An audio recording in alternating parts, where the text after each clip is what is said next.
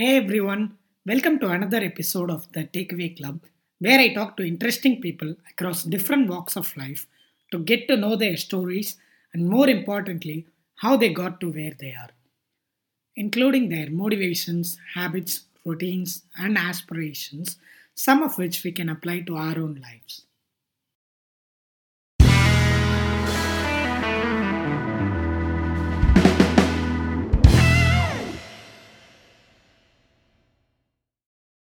In the latest episode of the Takeaway Club podcast, I chat with Tejaswita Apte, a couples coach, legal and relationship consultant, and a TEDx speaker. She is also one of the top writers on Quora with over 120,000 followers and has written over 2,000 answers across law, relationships, spirituality, and so on. To quote Nagarajan Srinivasan, another top writer on Quora, Teja is a true polymath who knows law, politics, neuroscience, psychology, philosophy, movies, spirituality, yoga, art, poetry, literature, and the epic Mahabharata. While we don't delve deep into a lot of those subjects, we do speak a lot of politics, law, and marriages. Full disclosure, given Teja's background in law and politics, the conversation naturally takes a turn to those areas, both of which I'm totally underqualified to talk about, as I repeatedly stress in the conversation. So, all brilliance in this episode, it is all Teja's, and any faults, you can assume it is all me. Without further ado, let's jump into the conversation.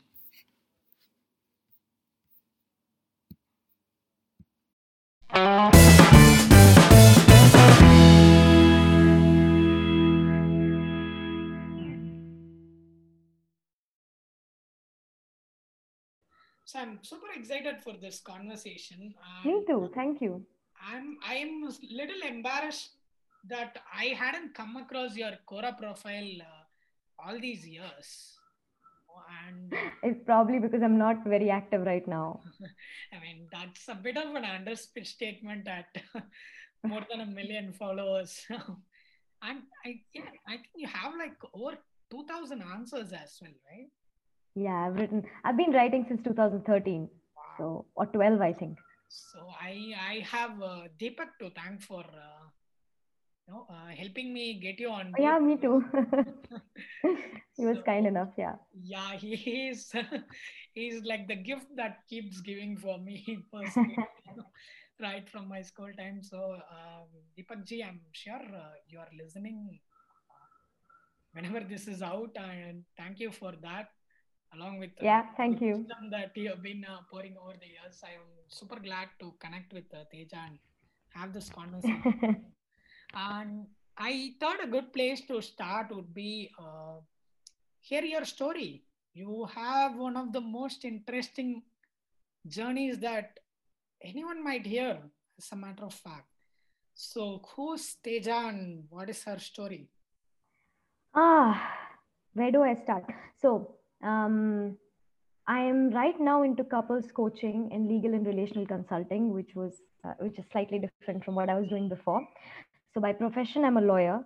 I've studied the Indian law and the French and the European law, and but I also got the opportunity to experience relationships and learn about them at a global scale. And I realized that a lot of my interest lies in interpersonal relationships and psychology and neuro linguistic programming and things like that. So I started studying about that along the way as well. And indirectly, I've been doing this when I was consulting on divorce or marriage, or I was doing a lot of consulting relating to assisted reproductive technology. So I was counseling surrogates and commissioning couples, and I was anyway doing all of that. So I realized, okay, this is something that really interests me, and I kind of made this transition. So here I am right now doing this. Let's see where things go hereafter. And what else would you like to know about my journey? It becomes very vague, actually. Maybe we can Anything start off specific? from France. You know, France is always an exciting place to Yeah. start off So I anything was in, pretty much. yeah, I moved to France last year, and that's also because I speak French.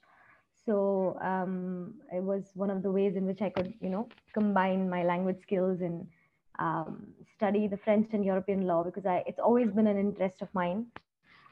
So I got the opportunity to do that last year, and I got into a very, very good, I mean, the best of France actually. I got into Panthéon Sorbonne, so I was like, I cannot leave this opportunity. So that was one of the reasons why I moved, and I was looking at the things that I can learn there. So yeah, that's been the last more than 1 year actually, and then I got an opportunity to work there as well. That was the other thing on my mind, to get an international exposure of working with people from different countries, to also learn about interpersonal skills again. So, and of course, the law. So, how does it work when you have your bachelor's degree from basically studying the Indian Constitution and going on Mm-hmm. study masters in France? So, do you only learn like the French laws there, or I'm not sure if all of Europe follows the same law? Maybe you can shed some No, light on that. no. All of Europe obviously does not follow. Each country has their own laws. But European Union, because it's trying to create this supranational entity, which is like a federation of different states. So they also have European laws to bring about a homogeneity within Europe. And of course, they've succeeded to do that in a couple of areas. In a couple of other areas, there are still disputes and things like that. So what I studied in France basically was French law mainly, and a bit of European law, because today studying French law without studying European law is not complete understanding of the French law. So that's the reason why I studied a bit of European law as well, to understand the impact of European Union on France, basically. The What I studied, like the French law that I studied, was like a brief introduction to French law, which allows me to go deeper and study. So what I studied basically was all the major aspects of law that we study, in brief, so that it can prepare me if I want to give the Paris bar next year or in a couple of years. It gives a good background for that. That was what my degree was all about. Right. That must be a very fascinating experience. And if I'm It not was. mistaken, you don't study it in English as well. It's French law No. in Yeah. French, Yes. right? It was completely in French, everything, which was difficult, of course, because when I say I speak French, I had studied the language here, which means that I had studied literature and, the layman language. Right. Whereas the legal language obviously is more complicated. So, yeah, that was difficult, but it was also very, very interesting. Yeah, and it doesn't help that even the English laws sound like French and Latin for common Yes, we do borrow a lot, even in, yeah. right? So, what are some of Yeah. the most defining experiences that you have had in France in the last few months?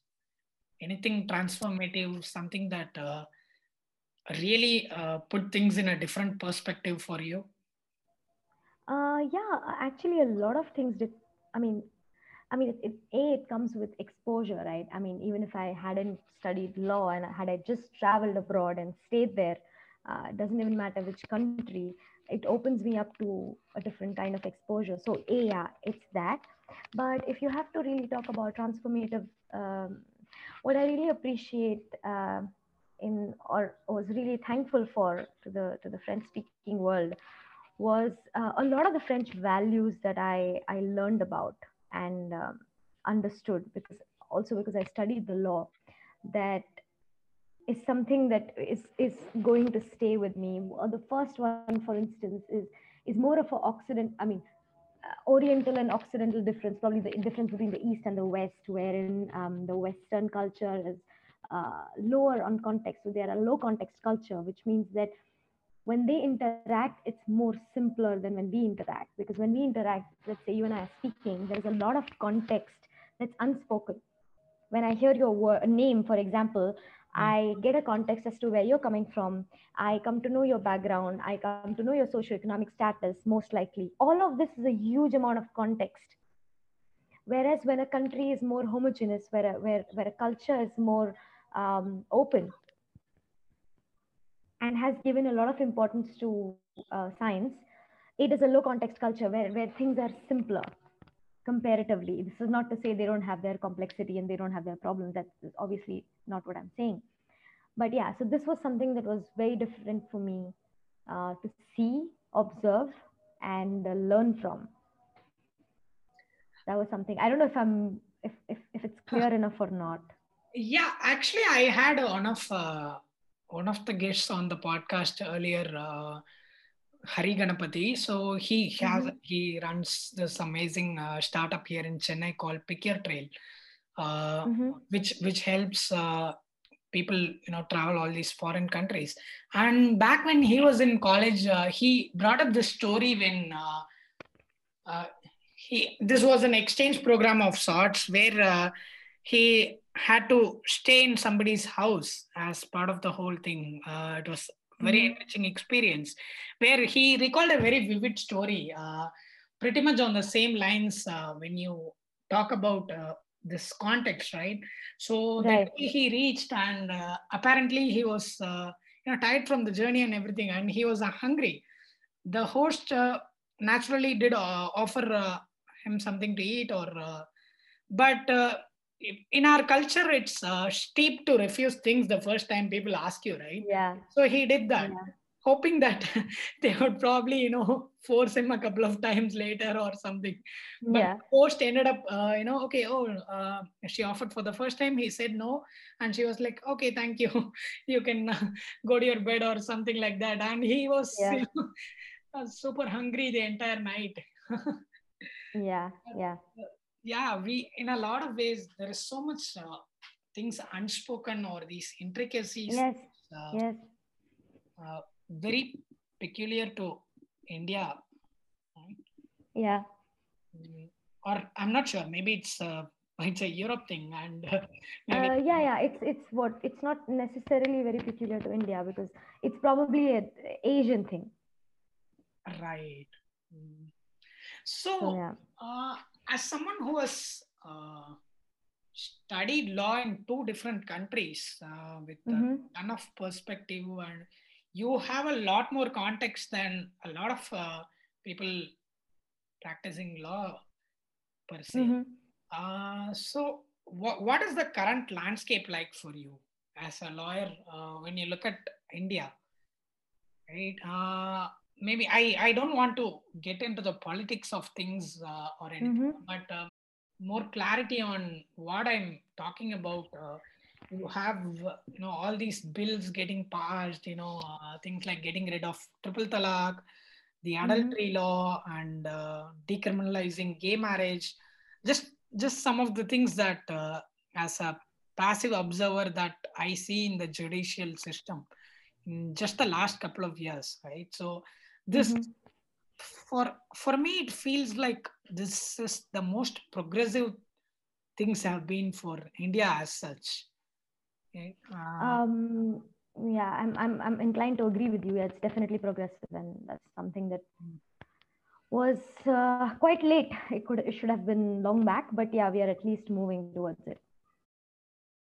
I see these changes, and I'm of course hoping for more because there's a lot more. Like for example, Uniform Civil Code should probably be the next um, online that we need to have. We also need to have a lot of laws which take away the unscientific parts of our um, I mean legal system where it's based more on religion or things like that, which are not necessarily in vogue anymore and should not be impacting people's lives.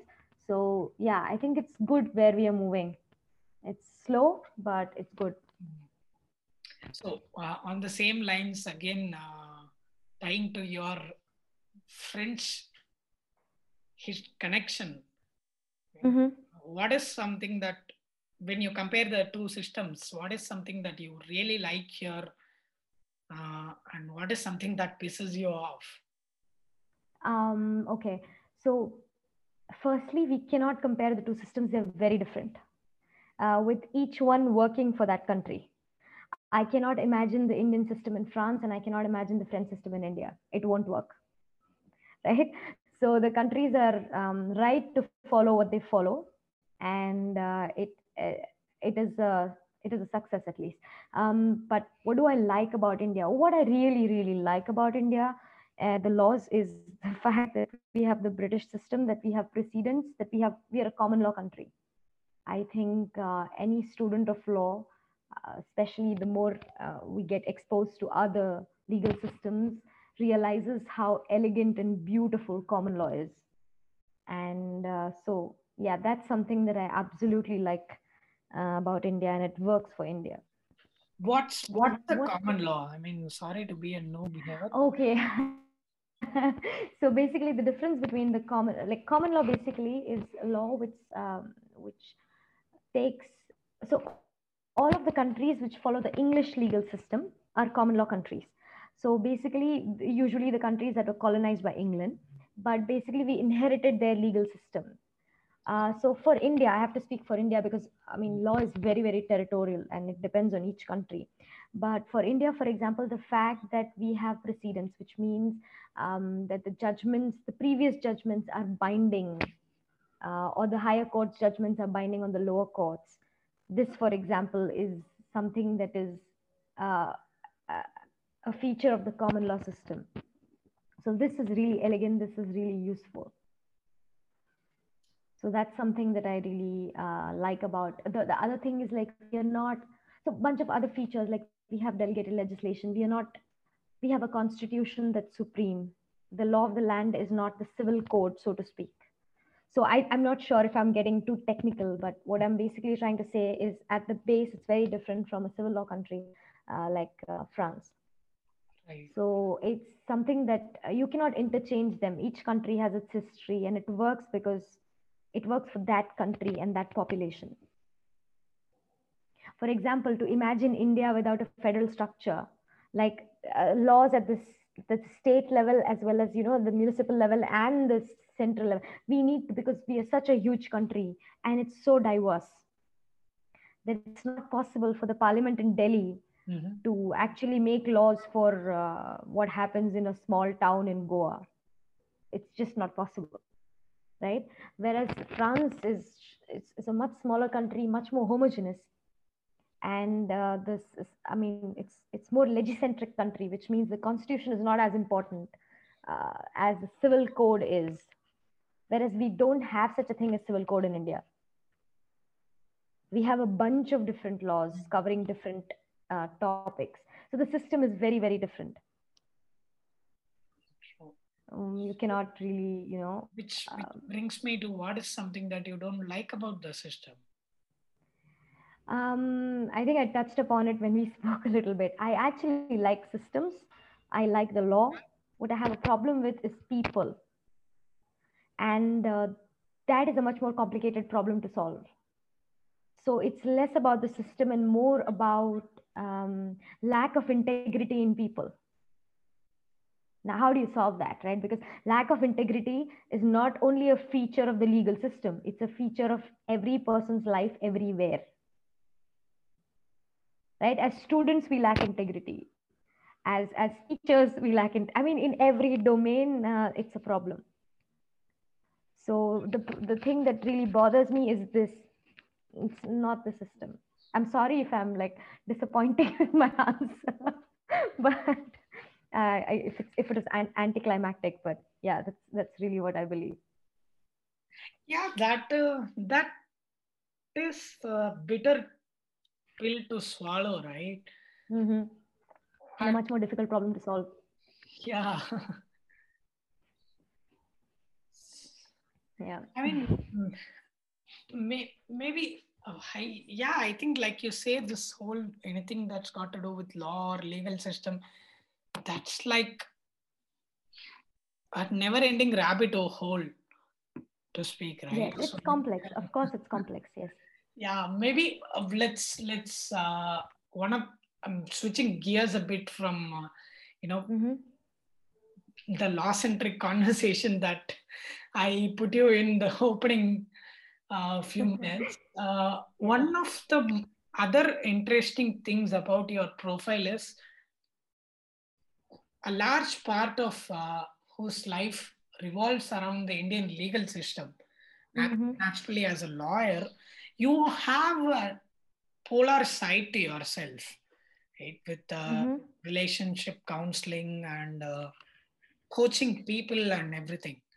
And to cap that off, you are a brilliant writer. So I'm not sure, but thank you. this is not a combination that you usually see in people, right? I feel like that's an interesting juxtaposition. So, what Yeah, gives? I hear you. But here's, let me try to do something. Let me try to do the opposite, in fact. Let me point out the similarities. Yeah. That would tell you why it makes a lot of sense.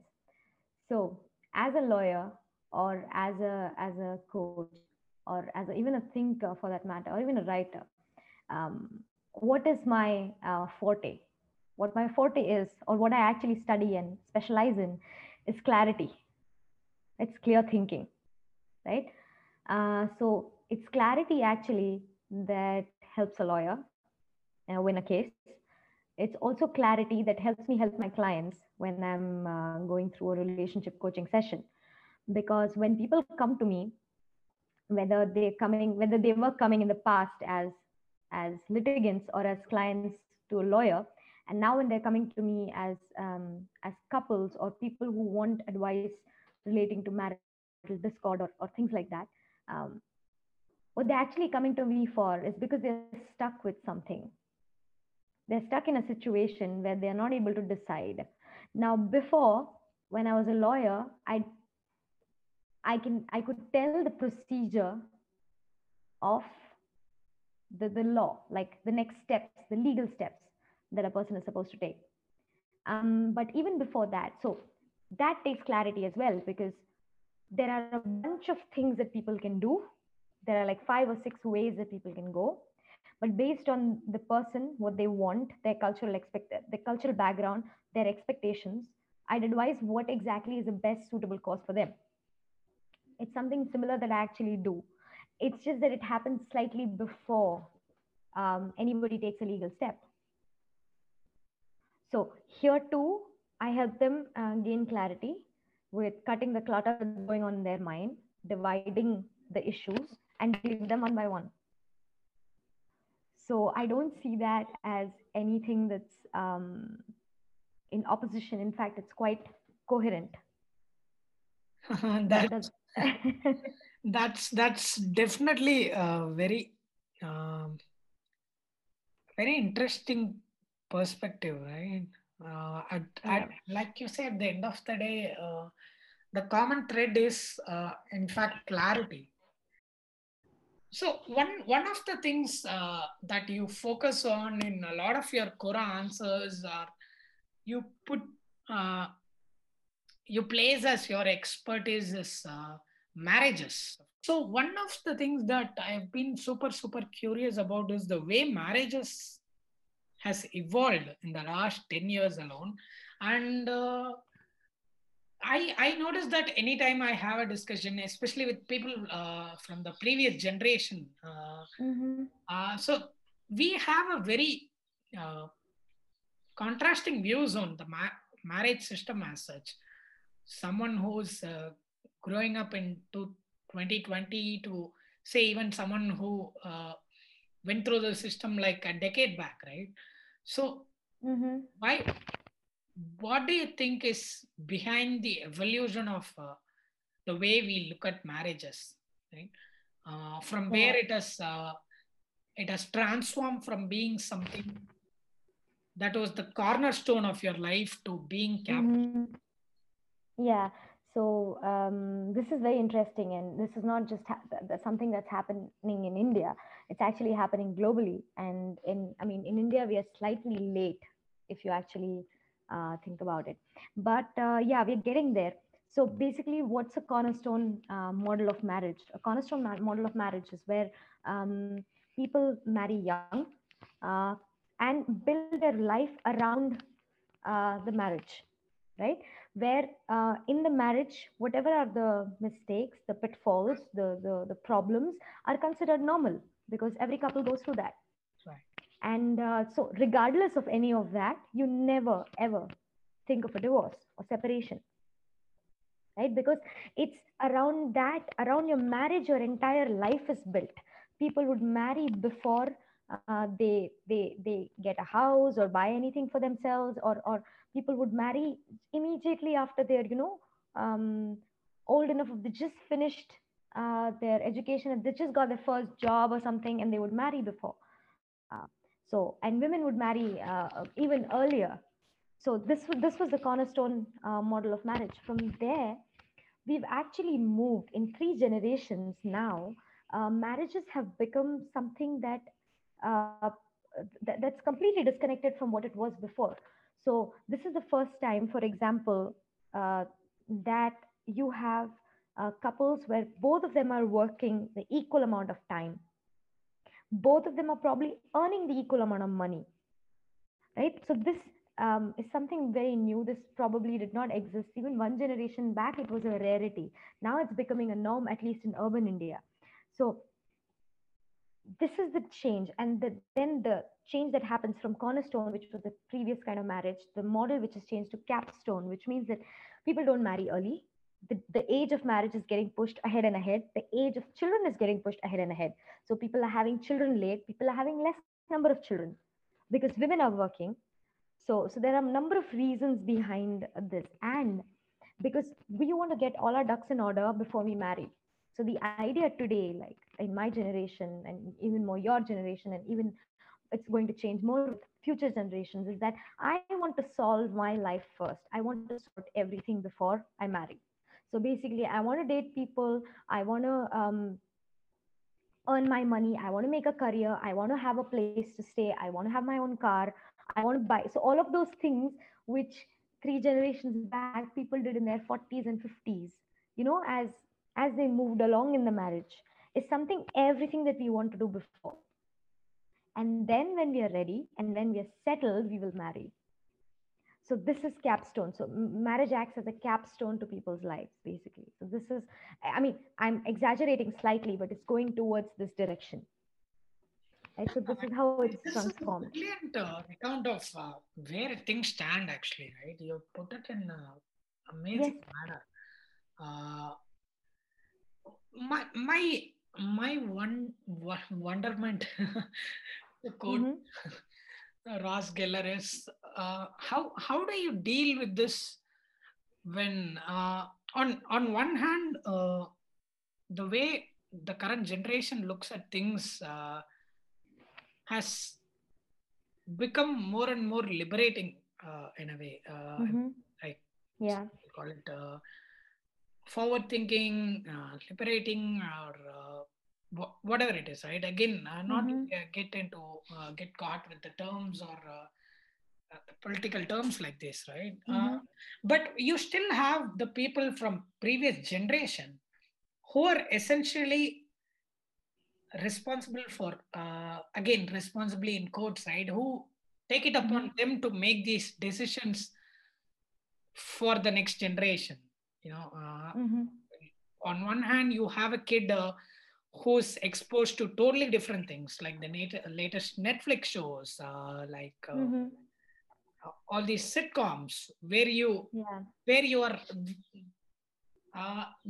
far ahead of the curve of where Mm-hmm. things are heading as such. On the other hand, Yeah. you have these parents from previous generation Mm-hmm. who are again not a judge or anything, but who are still in their shell, uh, Yeah.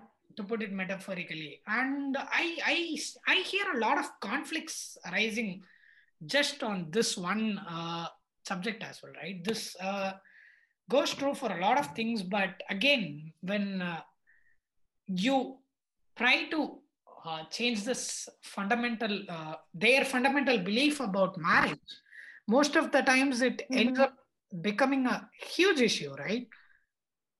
So Yeah. how do we get there in a more amicable manner? Yeah. So the basic thing to understand here is that you cannot please everybody, firstly. Secondly, certain amount of conflicts between generations is normal. It's been happening, and it's happening more now because the transitions or the changes are huge. right? This is the generation, for example, for the first time, where everything is up for discussion between a couple, between me and my husband or boyfriend, for example. In this generation, for the first time, we are going to discuss things like, okay, um, uh, whose money is going to be used for what matter, right? Who is going to be making more money? Whose career will take a backseat? After the kids are born, when the child wakes up in the middle of the night, who's going to wake up, right? Who's going to take care of the, so all of these discussions were not something that were discussed before. The roles were fixed. This was not, whatever was outside of the house, the man dealt with it. Whatever was inside the house, the woman would. So there was this equitable distribution of work, which was very, very clear. What has changed now? Yeah, you can say that people are more liberated. Of course, yeah, there's more the relationship has become more egalitarian, where both of them are becoming more and more equal in terms of their desires and wants as well, and their assertiveness as well. But what's the flip side, or what's the difficulty of this, is basically, while it brings a lot of flexibility to the couple, it also brings up a lot of negotiation, for which we are extremely ill prepared, right? Because the models that we grow up seeing are not the models that we are going to create. So we have to understand here that what is happening is a transition that people are going through all alone, with no help or very less help. Which is why, if you have to solve the situation amicably, it's something that both these generations have to understand, that okay, this is changing, nothing good or bad. There is no point labeling it, it's just how it is. So while this is changing, how do we help people, through the change? How do we make people understand that okay, there is a transition and everything is up for negotiation? Okay, that is the case. How do you negotiate it well? How do you negotiate it equitably? That's something that people can help you with. The more experience you have experience of negotiation, you have experience of dealing, like I will never take away something that the previous generation has, which is more experience in terms of the life that they've seen, except that experience has to be given a different context now, and it has to be adapted. So this is something that can only come by reflection and communication. But beyond a point, you cannot please everybody. So, and what's really important in interpersonal relationships are boundaries, right? So what are you willing to listen to, and what are you willing to compromise on? It's something that each person has to decide for their own self. But boundaries are really important. So it's a complex thing. I mean, it doesn't have an easy answer. It's like you have a car, right? And the car's engine is like the latest one, and it's electric powered, and it has like the best windshield and everything. But instead Yeah. of the wheels, you still have like two horses, tied to the front. I Certain like your metaphor. certain aspects have progressed beyond our Yeah. imagination, Yeah. but we are left wanting, we are playing basically catch up in other equally important other pieces of the puzzle, right? Yeah. So, and it doesn't help that uh, the people, the so-called conservative generation, right, Yeah. and they are getting pulled into the filter bubble, where they are less and less open to adopting these Yeah. newer way of doing Yeah. things. And on the Yeah. other hand, you have the current generation uh, who's again drawn towards a different filter bubble, right? Did Yeah. you get a chance to watch The Social Dilemma? Of course I did. Of course, Yeah, it's see, brilliant. this is Yeah. exactly what they portray in Yeah. beautiful manner, right? Yeah.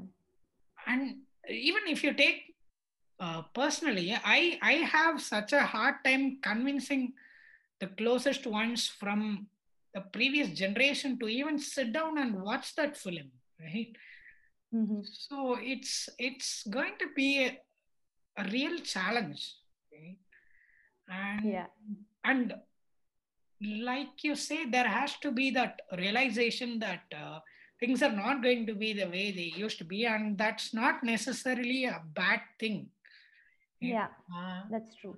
And this is where people like you, right? People who are experts come in and actually help out people, right? And Yeah. again, this is another problem, right? There is still the stigma around counseling, and I was talking to Indu, the psychologist, only yesterday, uh, Mm-hmm. on one of the other episodes, and this is exactly what we were discussing about as well. You are at a time where you need help like never before, right? Yeah. Whether it is psychologists or it's life coaches or relationship counselors. And the sad part is that's still not the case with the majority of the population. That Yeah. willingness to accept that you need help, right? Yeah. It's because we don't allow failure. We don't accept failure. Whereas failure is actually a beautiful thing, right? And whether you, I mean, accept it or not, it's bound to happen in one domain or the other, because that means you tried. That means you did something. The only way to not fail is to never try, right? Right. So this is and also the other side of it, that we are extremely risk averse as countries. I mean, we cannot take any risk. We cannot make a single mistake, and that's not how life works. Right. That's true, right? Even before the chat, I was talking to you about this whole risk taking thing, right? In a around Mm-hmm. the professional circle, and only now, uh, you know, uh, that I'm starting to see that the only way to ensure that long term happiness is to take the risk that you want to, right? And Of course, this when you're spot on about failure, but the thing is, it's perceived failure, right? It's not of really course, of course, failure. Mm, of course. It goes without saying. right. And yeah, that's the part, right? And seeing something like a divorce as a failure. Yes, which is yeah, it's how it's seen, and it contributes to the taboo and everything. It's also, I mean, if you have depression, it's seen as failure as well. I mean, in so many ways, if you have any mental health problem, it's seen as a failure. So, um, I think beyond a point, we should not be paying much heed to these kind of judgments, Mm. because that's what it is, and it does not do anybody any good. So it should just be ignored. Yeah, I mean, I'm all in for not judging, Yeah. but I'm also No, no, I worried mean, that yeah. the judges. Yeah, yeah, I know, I know. I was just trying to say that we should stop. I mean, we should be ignoring people who are judging, basically. Not to say that you're judging. I was just saying the people who, Yeah, I who mean, judge yeah, should just, I and these kind of understand. judgments should just be ignored. So I actually one of the things that I ask people in general in these conversation is if you had a billboard in which you could say anything, and the billboard gets placed in every city in the world, so what is something you want to say? And I've always felt like if I had that chance, is Mm-hmm. to be something like whose life is it anyway, if, Yeah, if true. everybody just asked that question, I Yeah, I feel like we'll pretty much solve 90% of the yeah, clashes and the riots and everything that we have. that's true. That's true. If I were doing that, I'd probably add something to that, like whose life is it anyways is an interesting one. But I'd also add that, you know what, own your shit, own your life. You are the owner of your life. You are the person who's writing a story here. So own it. So, That's really important. well, this has been interesting, and I'll switch gears again Mm-hmm. because since I mentioned that I'm going to have this conversation today, I had a lot of people who really wanted to ask you things basically. All right. People who had come across you on Quora and stuff like that. Mm-hmm. So I just have a bunch of questions, and I'm not going to go into the details of Mm-hmm. who is it from or where is it from or anything like that. And Sure. they may not also overlap with whatever that we have been discussing so far, right? So Sure. I'll just jump this into in some random. All right. The first thing is, I think this is, mm, yeah, I think this is from a lawyer's lens, I'd say. Who decides Mm-hmm. freedom of speech and where is the line drawn? Who decides freedom of speech? Usually the law. Okay. So now, where is the line drawn depends on the country, and depends on which law we are talking about. But freedom of speech is something that's it really depends on other political concepts. It's not just independent. So freedom of speech and expression depends on what's your take on religion. What's your take on certain other taboos of the society that you can't talk about? Let's say Holocaust denial, right? For example, Holocaust denial is something that's illegal in most of Europe. So that's something that's considered really wrong in that part of the world. So it has a context of political concepts around it. So in India, for example, we are a secular country, but our secularism is way different from, let's say, the French brand of secularism, which is called laïcité. So where they're very clear about their freedom of speech and expression, and it's how important it is. Whereas we have multiple issues. Like one of the issues is like there isn't a lot of clarity over offense and what's considered offense. Secondly, a lot of this is manipulated by politicians themselves, right? These adds to the conundrum in a place like India. So even if I were to give you, there isn't a clear cut answer to what is freedom of speech and expression, where are the lines drawn. Whereas in the French context, for example, I can tell you exactly where the lines are drawn, and it's extremely clear for the French. Why is it the same not true for in a country like ours? Because because France has had its Renaissance and its French Revolution in the 1700s, right? So they've and we are a very young country, and also we are a religious country. Whereas France, for the most part, is completely secular. So our secularism is basically that the state will not favor one religion over the other. That's our secularism.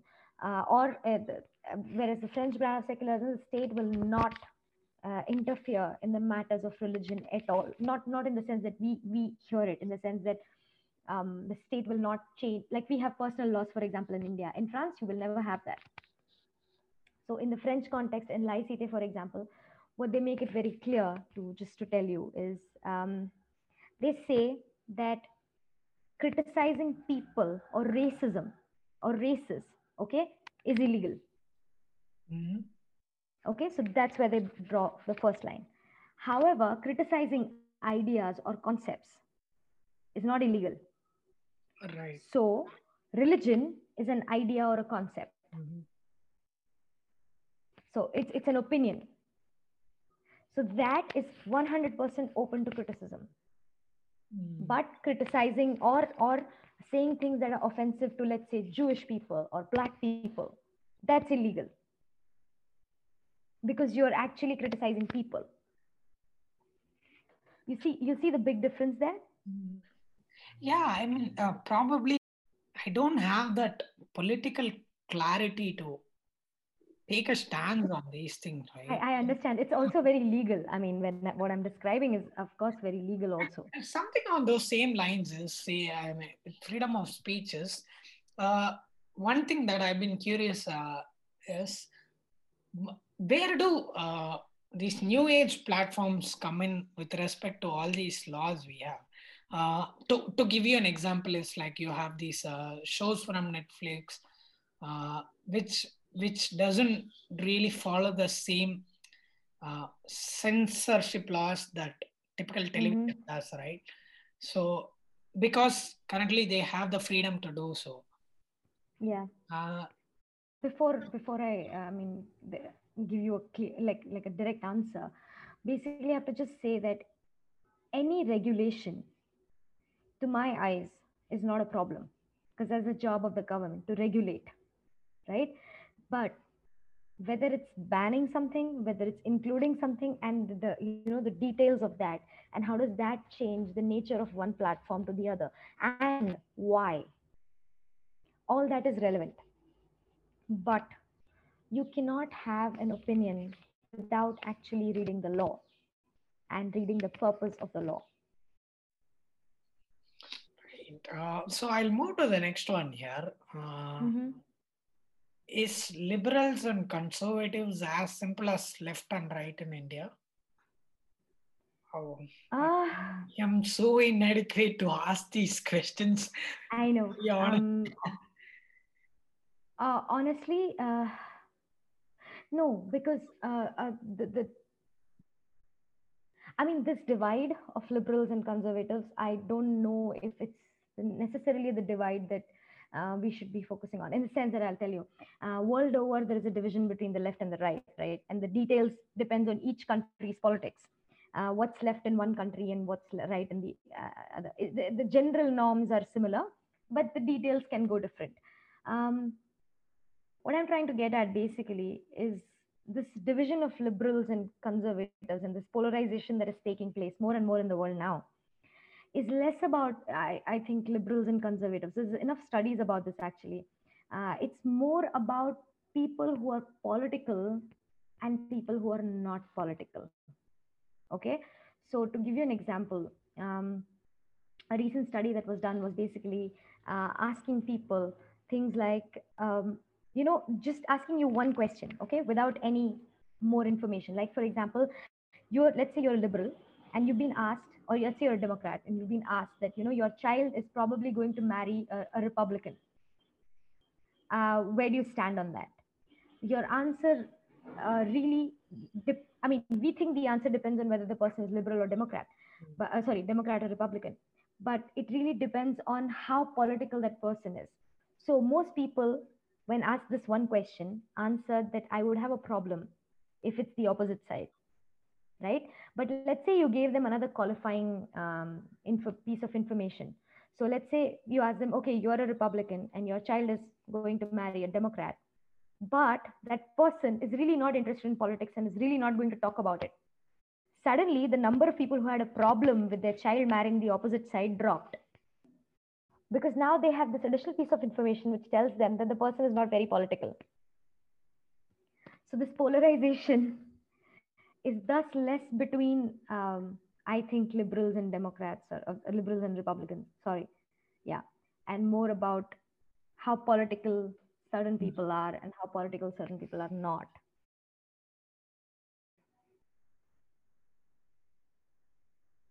Wow, this is another interesting one. How is sex a taboo in India when scriptures and sculptures tell a different story? Well, it's a very valid ask, in my opinion, at least. yeah, but I think it's because we confuse between two things here. Because see, the scriptures, or there are temples which showcase sex very openly, is coming from a very different context than you having a conversation about sex with your child, right? Or sitting in the same drawing room and watching a movie which is showing two people kissing as a family with your parents and children there. Do you hear? So these two are very different contexts. So there is taboo in one, but not taboo in another. And that's because those two are very different contexts. These same people are not going to visit Khajuraho with their children. Do you see what I mean? So the scriptures or these temples are relics of a past that today don't um, kind of interact with your present life at all. At all. But the context in which we live, the context in which we interact with the opposite sex, the kind of ideas that we have, the kind of negativity that surrounds sex, is something that we see in day to day life. That's where the taboo comes from. So those two are extremely different contexts. Yeah, again, this is another interesting perspective. I think you're going to like the next one. This is somehow an extension of the previous question, but from the other side, right? Again, the other side in quotes there, just to clarify. And I'll read out the entire question. It's a fairly long question as well. The Hindu scriptures does not recognize divorce between couple, nor does it recognize same-sex marriages. The secular state has no say in religious rituals of its subjects. Why pass a Hindu Marriage Act and include divorce in this?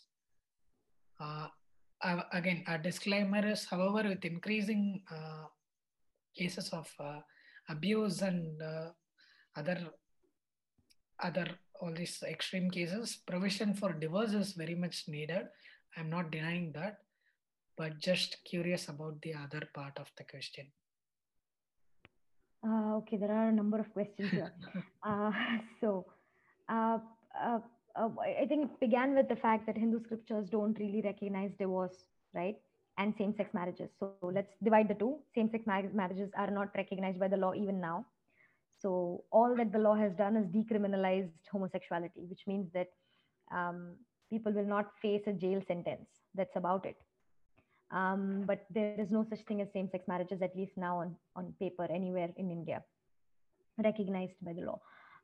Hindu scriptures don't recognize divorce is, yeah, but we don't live by the scriptures. In fact, most Hindu people would have a huge problem if religion starts governing their day-to-day life, including me. Even though I do fall in the category of a Hindu as far as this country goes, but um, a divorce is not recognized because look, the scriptures don't recognize the divorce because the scriptures really believe in marriage not just for one life but for 7 lives. This is the reason why there is no divorce. However, modern life does not really work like that, right? So we have marriage, and that's why we need to have a divorce, because if two people want to be together, they should be allowed to separate if they don't want to be together, because we live with fundamental freedoms in the country. Why do we have why pass a Hindu Marriage Act was the question? Yeah, I think it was. Well, because why does the Hindu Marriage Act contain divorce as? Well, because it has marriage in it. It has to have divorce in it. Because how can you just say that two people once married will never be able to separate? I mean, it's just violation of people's fundamental rights. So that trumps religion. So just to clarify on a personal level, so does that work the same way for other religions as well? Or yes, you have separate laws for each religion of marriage as well as divorce. You have you have a different law for Christians, you have a different law for Parsis, you have a different law for Muslims. So why do we have different laws is another question. That's an independent question, because we don't have uniform civil code up until now. That's the reason why we have personal laws are governed by religion. Did I answer the question? So actually, I think that would be an interesting place to wrap this conversation. So, I've why is there so much disconnect between law and a common person? Unlike something like, say, to take a parallel from my industry, say if Facebook, Twitter they rule the world, every person, even in tier 2, tier 3, they're comfortable with Facebook or Twitter or Amazon Mm-hmm. or say Swiggy, whatever it is, right?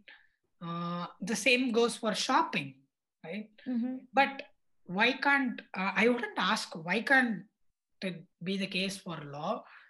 How do you see uh, this problem?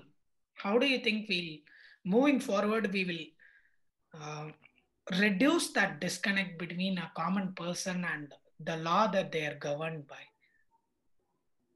Uh, I'm not sure I'm convinced of the disconnect in the sense that I understand that the common person feels disconnected with the law. That is very different from the disconnect actually being there, right? You're actually going on a highway and you meet with an accident. It's the most common occurrence, right? It can happen to anybody. Right. You, let's say you just two cars just banged. Mm-hmm. Nobody has to die. Nothing more complicated than just a minor accident has to occur for the law to come into the picture. So I mean, I Yeah, I don't mean think that. that's Yeah. there, right? See, I have to give you a very specific example. Let's say let's even take the current scenario. Let's say I drive on the road, but I don't wear a mask, right? And the police stops me, Mm-hmm. and Mm-hmm. typical conversation. I think whether it's mask or license or whatever it is, the conversation is, uh, do you want to pay this much fine or do you want to get away with it? Taking another discourse. Yeah. Right? No. So That's because there is not a that's what clarity, right? I yeah. So I think the better question is not there actually being a disconnect between people and the law, but people feeling that or people not knowing the law. That disconnect, yeah, there is. But the reason behind that is that the law is not meant for people to understand it. The law is meant to govern. Now, that is a complicated thing to do, right? You need to really make room for exceptions. You really need to make room for procedures.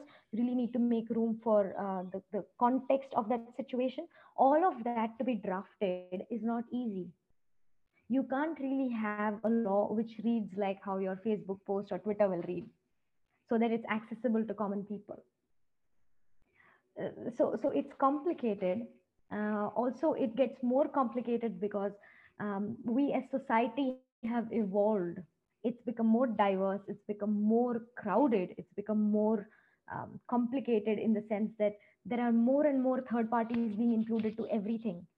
So if you had just about so if it was just between a doctor and a patient, let's say, or a contract between two people, you now have somebody who is insuring that contract. There's a third party who's coming. Mm. It gets complicated with things like that. It's just a minor example, but it's all of these complications that makes it difficult for common people to feel like they can access the law. But then again, the point is not to make a law uh, that's like poetry, that everyone loves or something. That's not the point. The point is to govern, to effectively remove conflicts from the society. That's true. Law, law sounds a lot like Batman. Law is complicated. That's true. It's a technical thing. Yeah. Mm. Well, that wraps one of the most interesting and offbeat topics that I have gotten Yeah. the chance to host. You know, uh, so hopefully, I my inadequacies in a lot of topics that we discussed, particularly politics, does not take away the insightful aspects from your side, right? So I don't think. I think it helps the fact that you brought in a layman's perspective. I think that's what's going to be more relatable. for people. Mhm. Don't worry about that. Yeah, I'll hope so, and maybe we should do a round two sometime. Yeah, Yeah, sure. I'll be happy to. where I can get a better grasp of things, and we could have a more intense or heated exchange. Sure.